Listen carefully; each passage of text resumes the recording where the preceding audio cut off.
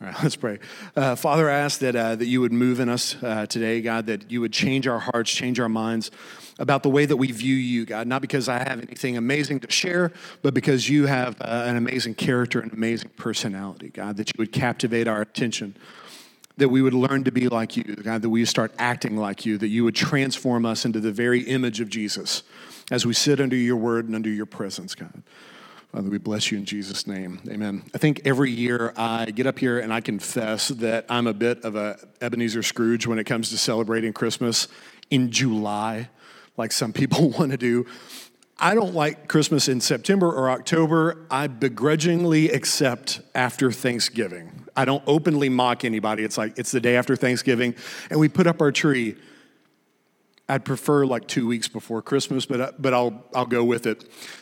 I say that like as a joke. I don't actually sit at my home plotting to steal anybody's wreaths, or I don't turn into a complete Grinch or anything like that. But that being said, I do think that it's important for us to distinguish that we celebrate two different holidays during the season.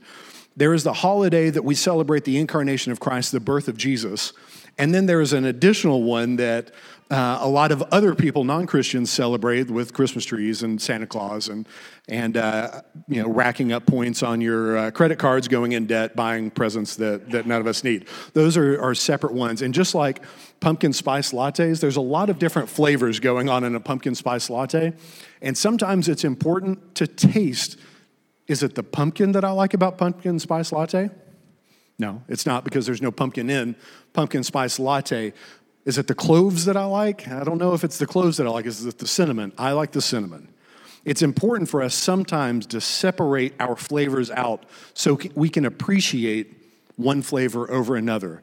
Because if we're not careful, we start swallowing what the media tells us about Christmas, that it's all about just ask your kids, what's Christmas about? I want this, and I want this, and I want this. And if we're not careful, we start going along with, well, it's just marketing. All this Christmas stuff is just about marketing, and it's not. This the holiday that we're celebrating that I want to talk about a little bit today is the birth of Christ. I want to get super spiritual about Christmas. I want to put the Christ back in Christmas. So I want to lay the foundation of kind of what we're going to talk about today. Genesis 1, if you want to get out your Bibles, go to the very beginning of the Bible, and you'll be with me. So Genesis 1, in the beginning, God created the heavens and the earth. And the earth was formless, empty, and darkness covered over the face of the waters. Yes, sir. There we go. Hello, hello, hello. There we go. I don't intend to be weird. It's not my fault. The earth was formless, empty, and darkness covered over the face of the deep waters. But the Spirit of God was hovering or brooding. Has anyone ever seen like a hen brood over a clutch of eggs? The Spirit of God was hovering over the face of the waters, and God said, "Let there be light." And there was light. And God saw that the light was what? He called the light what? Good. Way to go. You guys went to Sunday school. God called the light good, and then he separated the light from the darkness. He called the light day and the darkness night. Okay, so if you've ever noticed in your Bible, this is set off. It doesn't look like the rest of Scripture. This is poetry. So this is probably, it was either like spoken word poetry or it was a song that was meant to be sung. And these few verses give a model or a symbol of not only the entire sum of human history, but also the foundation on which the entire Bible is written. We're kind of talking about a big deal here. So we start off with God creating everything. It was in the intention of God that everything was meant to be perfect. He created people not because he was bored one day. He created people because he wanted a family. It's one of the same reasons why you create people. It's because you want a family. You've got love in your heart and you're wanting to share it with a kid, and so you create a person. And when you see that person, God puts a love in your heart towards your child, or when you go through an adoption, or when someone comes into your life and you just beam with love for that person. That's what God wanted to do. He wanted to share his love with somebody else. But unfortunately, Eve and Adam got hoodwinked. They believed a lie of the enemy, and the enemy said, God's holding stuff out from you. He doesn't really want good things for you. He's wanting to keep things from you. And Adam and Eve believed a lie. And when they believed a lie, they rebelled and ran from the home.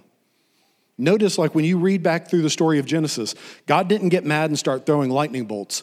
Adam and Eve ran from God, and God went looking for them.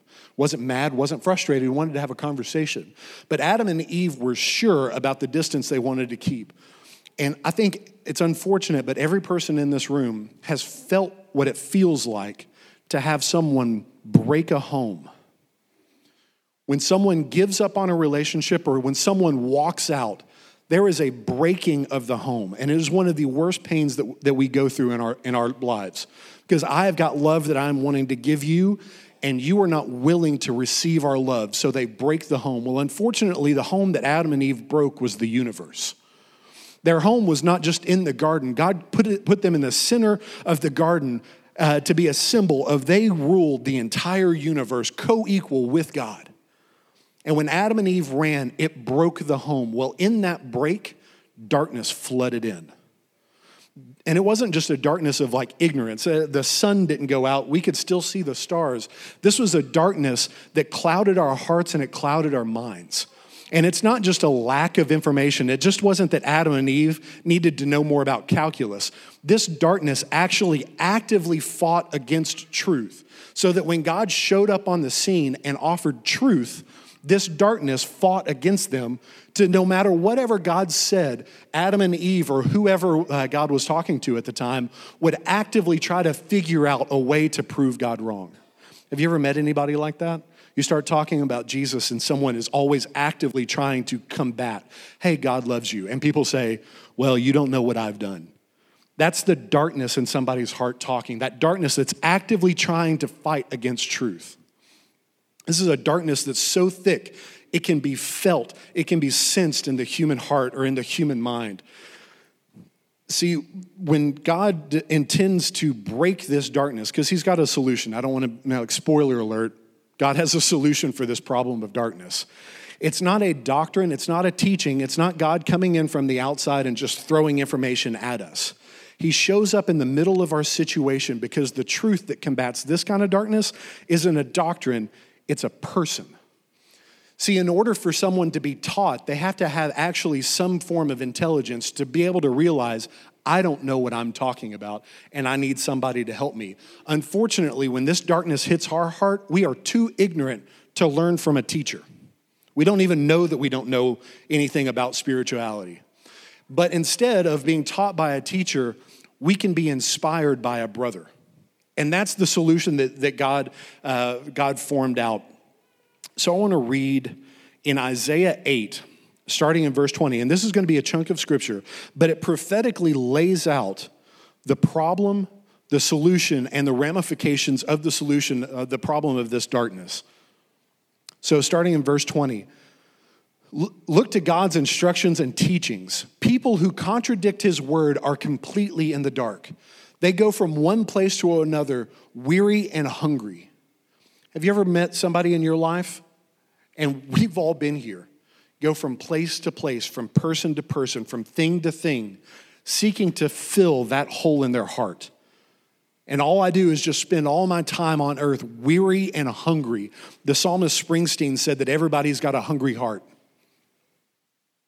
He's got a hungry heart. And so people go, we go. It's not just people that are in their beds with a hangover this morning. This is us.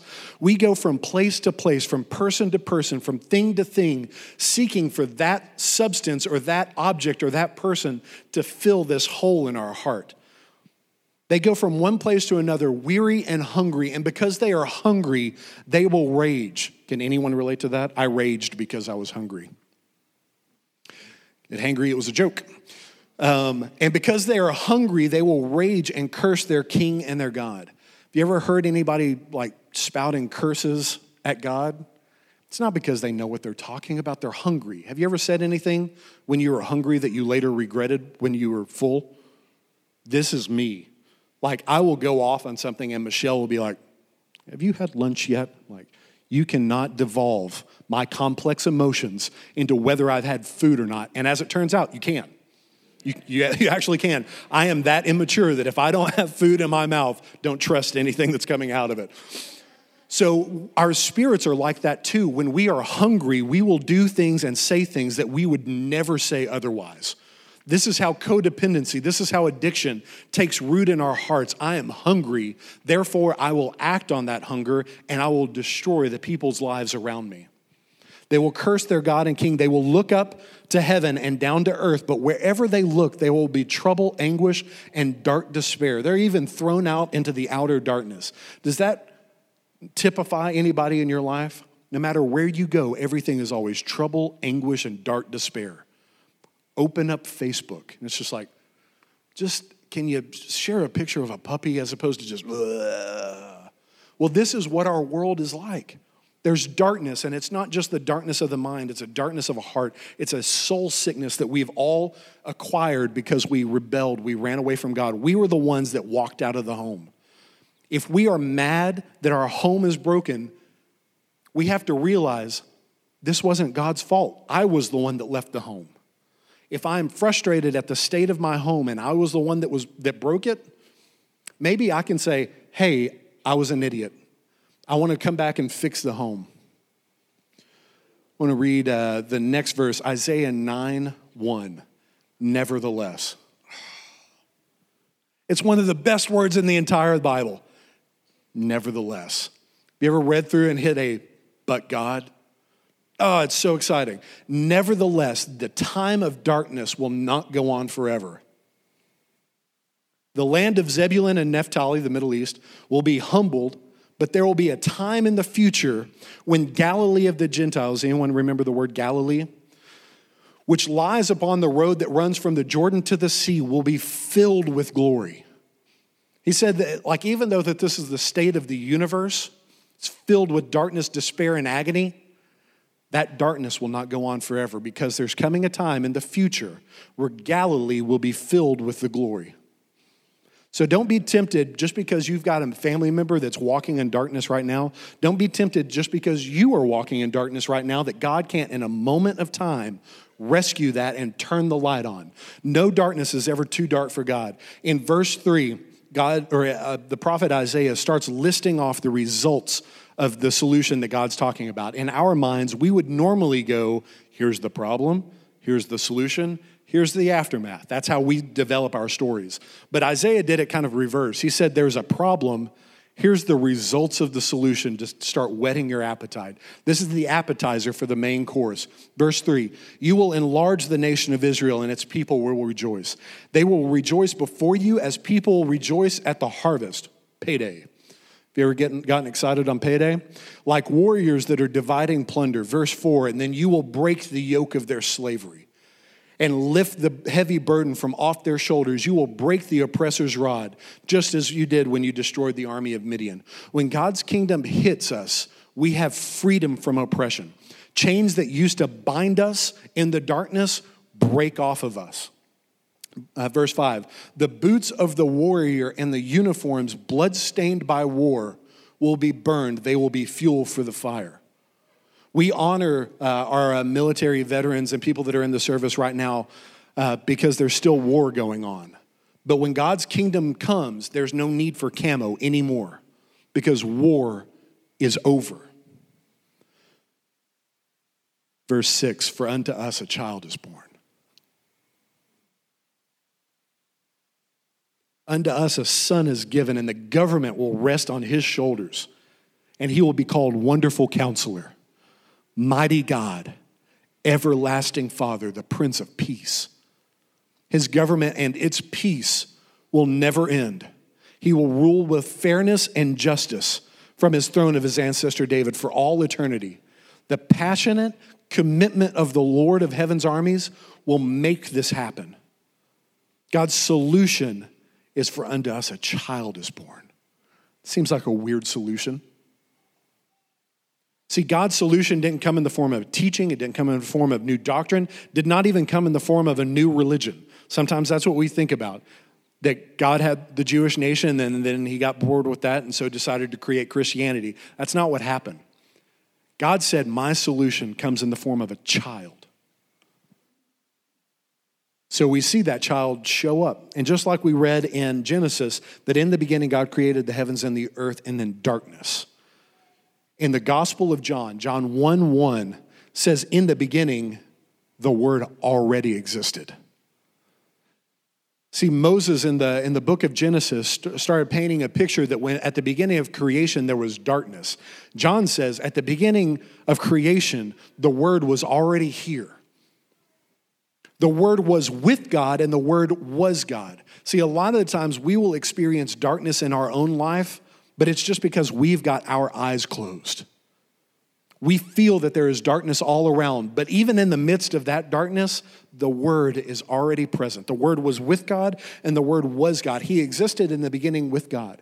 God created everything through Him, and nothing was created that was created except through Him. The Word gave life to everything that was created, and His life. Whose life? The Word. But isn't the Word God's voice? When God created light, didn't He speak it? And we find out in John, for the first time in all of history, we find out that His Word is an actual person. And later we know that the Word is Jesus. And His life brought light to everyone. I thought Jesus' death brought light to everyone. So we have a big cross in the middle of all of our churches because the death of Christ did accomplish things, but it wasn't the sole reason why Jesus was here. His very life was the source of light to the entire world. When Isaiah is talking about this light in the darkness, he's talking about the life of Jesus, not just the death of Jesus. The light shines in the darkness, and the darkness can never extinguish it. So when you hear people talking about like Christianity is under attack, they don't have weapons that can harm us. No matter what any government ever does across the entire earth, nothing ever sticks to us because we're not a part of this world. Light will never be extinguished by darkness. See, the darkness that we're talking about is a lie that has its foundation in that God doesn't actually love you. If God actually loved Adam and Eve, He would have given them all the fruit. I mean, come on. No, love kept fruit away from Adam and Eve. God actually loves us. Cain thought that God loved his brother more than he did Cain. So Cain got mad and he killed his brother. But in the midst of Adam and Eve's exile, in the midst of Cain's exile, they have huge conversations with God. Did God kick them out of His presence? No. Kicked them out of the garden, kicked them out of paradise.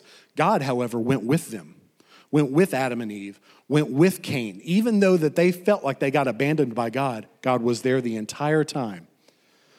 So if Jesus' life was the source of light, what does that mean? That Jesus was like, sat and watched a football game and all of a sudden all the plants started blooming in the house? Now I want to read a few verses out of John 17, and this shows Jesus' purpose. And if we get this, we won't be able to understand it just sitting in a room. But when you think about it in your car, I'm telling you, the lights are going to come on in your heart and we'll have to chase you down over this. John 17:20, Jesus is praying in the garden before He's crucified. I'm praying not only for these disciples, but also all of those who will ever believe in me through the disciples' message. That's me. That's you. You were on Jesus' mind when He was in the garden. I pray that they all be as one, just as you and I are one. That we all would be one the exact same way that Jesus and the Father are one. How is that even possible? You are in me, and Father, I am in you. May they also be in us. Have you ever gotten caught in between two people that are hugging? You ever had someone hug around you? That is what Jesus is doing right here. He is drawing lines of connection over and over and over again to prove to you that you are loved. Father, you are in me and I am in you. May they be in us, so that the world can believe that you have sent me. I have given the glory that you have given me. Glory in the Bible means light or shiningness. I have given them the glory that you gave me, so that they may be as one, as we are one. I am in them. You are in me. May they experience such perfect unity that the world will know that you sent me and that you love them as much as you love me. Does that break anybody else's mind? That Jesus is adopting us. This is almost a legal document of the adoption. This is before the cross. That Jesus is adopting us and saying, no, you are not the black sheep that's out here, out in the outer darkness. You are right here. That Jesus is in the Father is in Jesus, and that they are both in us and that we are in them. I know, it's so awesome. Father, I want these whom you have given me to be with me where I am, that they can see all the glory that you gave me because you loved me before the world began. O righteous Father, the world doesn't know you, but I do. See, my dad's name's Gary, and a lot of people can introduce my dad as Gary, but I'm an only child, and I'm the only person in the universe that can introduce Gary as my father. All of these people might have been friends with God in the Old Testament, but Jesus shows up for the first time in history to introduce my Father. No one knows you, Father, but I do. And these disciples know that you sent me. I have revealed you to them, and I will continue to do so. Then your love for me will be in them, and I will be in them. So we have gotten pulled into this relationship. We have got adopted into the family. Imagine the Trinity doing a big old bear hug with us in the middle. And we don't stick out, we fit in. Have you ever not fit in a group of friends? You know how stinky that feels? But in the middle of the Trinity, we look like we belong. Does that break anybody else's mind? Us with our problems, us with our circumstances, us with the weird things that are going on in our heart, that the Father, Son, and the Holy Spirit look at you and go, nothing's out of place here. Notice that Jesus starts shifting the focus to us. I'm in you, you are in me, that we both are in them because Jesus is leaving. Have you ever seen someone on their wedding day and their face is just shining? We actually use that phrase, oh, their face was shining. Have you ever seen a mother seeing their kid for the first time and their face is just glowing? Well, that glow comes from knowing love. On your wedding day, when you see someone look in front of you and go, I choose you. Sickness, health, got it. I choose you. There's a glow that happens.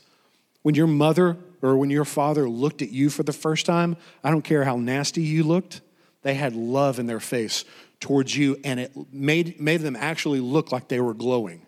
There was a glory that was found in the face of Jesus, and that glow, that glory was because he was loved. He knew that he was loved. There was never a shred of doubt in Jesus' mind that he was loved perfectly by the Father and has made his face glow. It put glory on him. I want to read in 2 Corinthians 4:6, and this is going to be my last verse. Chapter 4, verse 6. Satan, who is the god of this world, has blinded the minds of those who believe. This is Paul talking about everything that we've talked about this morning. Satan blinds those who don't believe. They are unable to see the glorious light of the good news. What's the good news? That you're adopted, that you're loved, that you're welcomed, that you're accepted into the kingdom of God. They are unable to see this glorious light of the good news. They don't understand this message about the glory of Christ, who is the exact likeness of God. Some of y'all that love putting up Christmas trees, there is a glory in your face that I don't understand because I've not experienced it. But if I ever caught the bug, I might start loving putting up Christmas trees. For God said in verse 6, let there be light in the darkness. That same God has made this light shine in our hearts so that we could know the glory of God that is seen in the face of Jesus. God took this shining face of Jesus and planted it in our hearts. How did he do that? Yep, verse 7. And we actually sang about it in one of our last songs. Now we have this light shining in our hearts, but we ourselves are like fragile jars of clay containing this great treasure. This makes it clear that this power is from God and not ourselves. Okay? So remember when I was saying that this solution doesn't come about by a new doctrine, doesn't come about a list of rules, doesn't come about a new religion. When you come to Jesus, you don't just adopt a new religion. The thing that needs to happen is for you to look in the shining face of Jesus and to realize you are loved. Jesus knows every skeleton in your closet, and it's never once made him go, ugh. Without hesitation. Says, I know all the deep, dark things that you've got going on, I know about, and I love you. Sometimes we have people on earth that pick us because they don't know us. And when they find out the thing about us, they run. But Jesus knows everything about you, and he still doesn't run. When you realize, I'm loved, there is a glory that comes on your face. So Jesus is gone now. Like, he's not hidden in a closet in a church somewhere. But what Jesus did was take that knowledge of his acceptance and his love and put it in you. And he feels safe in leaving the earth because that glory is now found in us. So there are moments in time, especially through this season, where we forget that the thing that we celebrate was the dawn of this light. Before, we didn't know that God loved us. But now, as we realize how loved Jesus is, and to realize, oh, he loves me the same way, there is a brightness that happens in us. And all of a sudden, people start looking at you like we once looked at Jesus. Because Jesus isn't going to show up and just go, hey, by the way, you're loved. What he's going to do is going to send Kevin to me. And Kevin knows that he is loved, and Kevin loves me. I mean, obviously, the most amazing person in the world. It's easy for you to love me. He's going to start loving on me, and I'm going to start realizing, wait a second, I'm loved. And then I hear about Jesus loves me just the same way that God loves Jesus. And then all of a sudden, someone's going to bump into you, and they're going to learn about the glory of love because of you. And it spreads like a virus. Not to liken the gospel to a virus, but it spreads through our nation, or not our nation, our entire world, so that 2,000 years after the start of this new dawn, we are still speaking about it in churches all over the world. Churches that don't have a Christmas tradition like we know of, but they still celebrate the dawn of the birth of Christ, the incarnation that God, instead of just throwing a solution to you, like putting it in the mail, he instead manifested himself. He showed up as a person because he needed to model what it was like to live a life knowing that I was loved. It's not just that he died for us. He lived a life proving that he was loved. And because he proved that he was loved, he moves out of the way and puts us right where he was. Does that make sense? All right, so I want to pray for us real quick. We all go through times in our life that none of us know this love that I'm talking about. We will have moments of time that we have like revelations in our heart of like, I'm loved, this is amazing. And then you wake up the next day and you're like, no one loves me, everybody hates me, I'll go eat worms. Like we all have these cycles because we're fragile jars of clay containing this treasure. The treasure never dims, but the fragile jar of clay around it, sometimes we've got broken areas, we've got cracks, we've got bruises. But when you get cracked, all it does is just let that light shine out more. So while you're sitting here, if you're going through a time that you don't feel loved, you feel that God's about to hurl a lightning bolt at you, or you feel like somebody else in the room or in your life is going to hurl a lightning bolt at you, I want to just offer the possibility maybe your feelings are lying to you and you genuinely are loved. So the first group of people that I want to pray for, people that don't feel loved. And we're going to ask God to pull back the darkness. Just like the cloud that covered our heart, he's going to pull back that darkness, and we're going to have a moment of time where we catch a glimpse. I'm loved. Hold on to that, and don't doubt in the darkness what you learned in the light. The darkness is going to lie to you. The second person, we're going to go through our day. Christmas season, it's crazy. It's a crazy time to be in America during these next few weeks. we're going to pray that God gives us a refresher course, opens up our eyes, peels back the darkness, that we catch a glimpse of how much that we're loved, just so that we can brighten up our face a little bit, so that when we bump into the person that frustrates us, we can pour out love to them, because the world is looking to you the same way that the disciples looked to Jesus. So let's pray.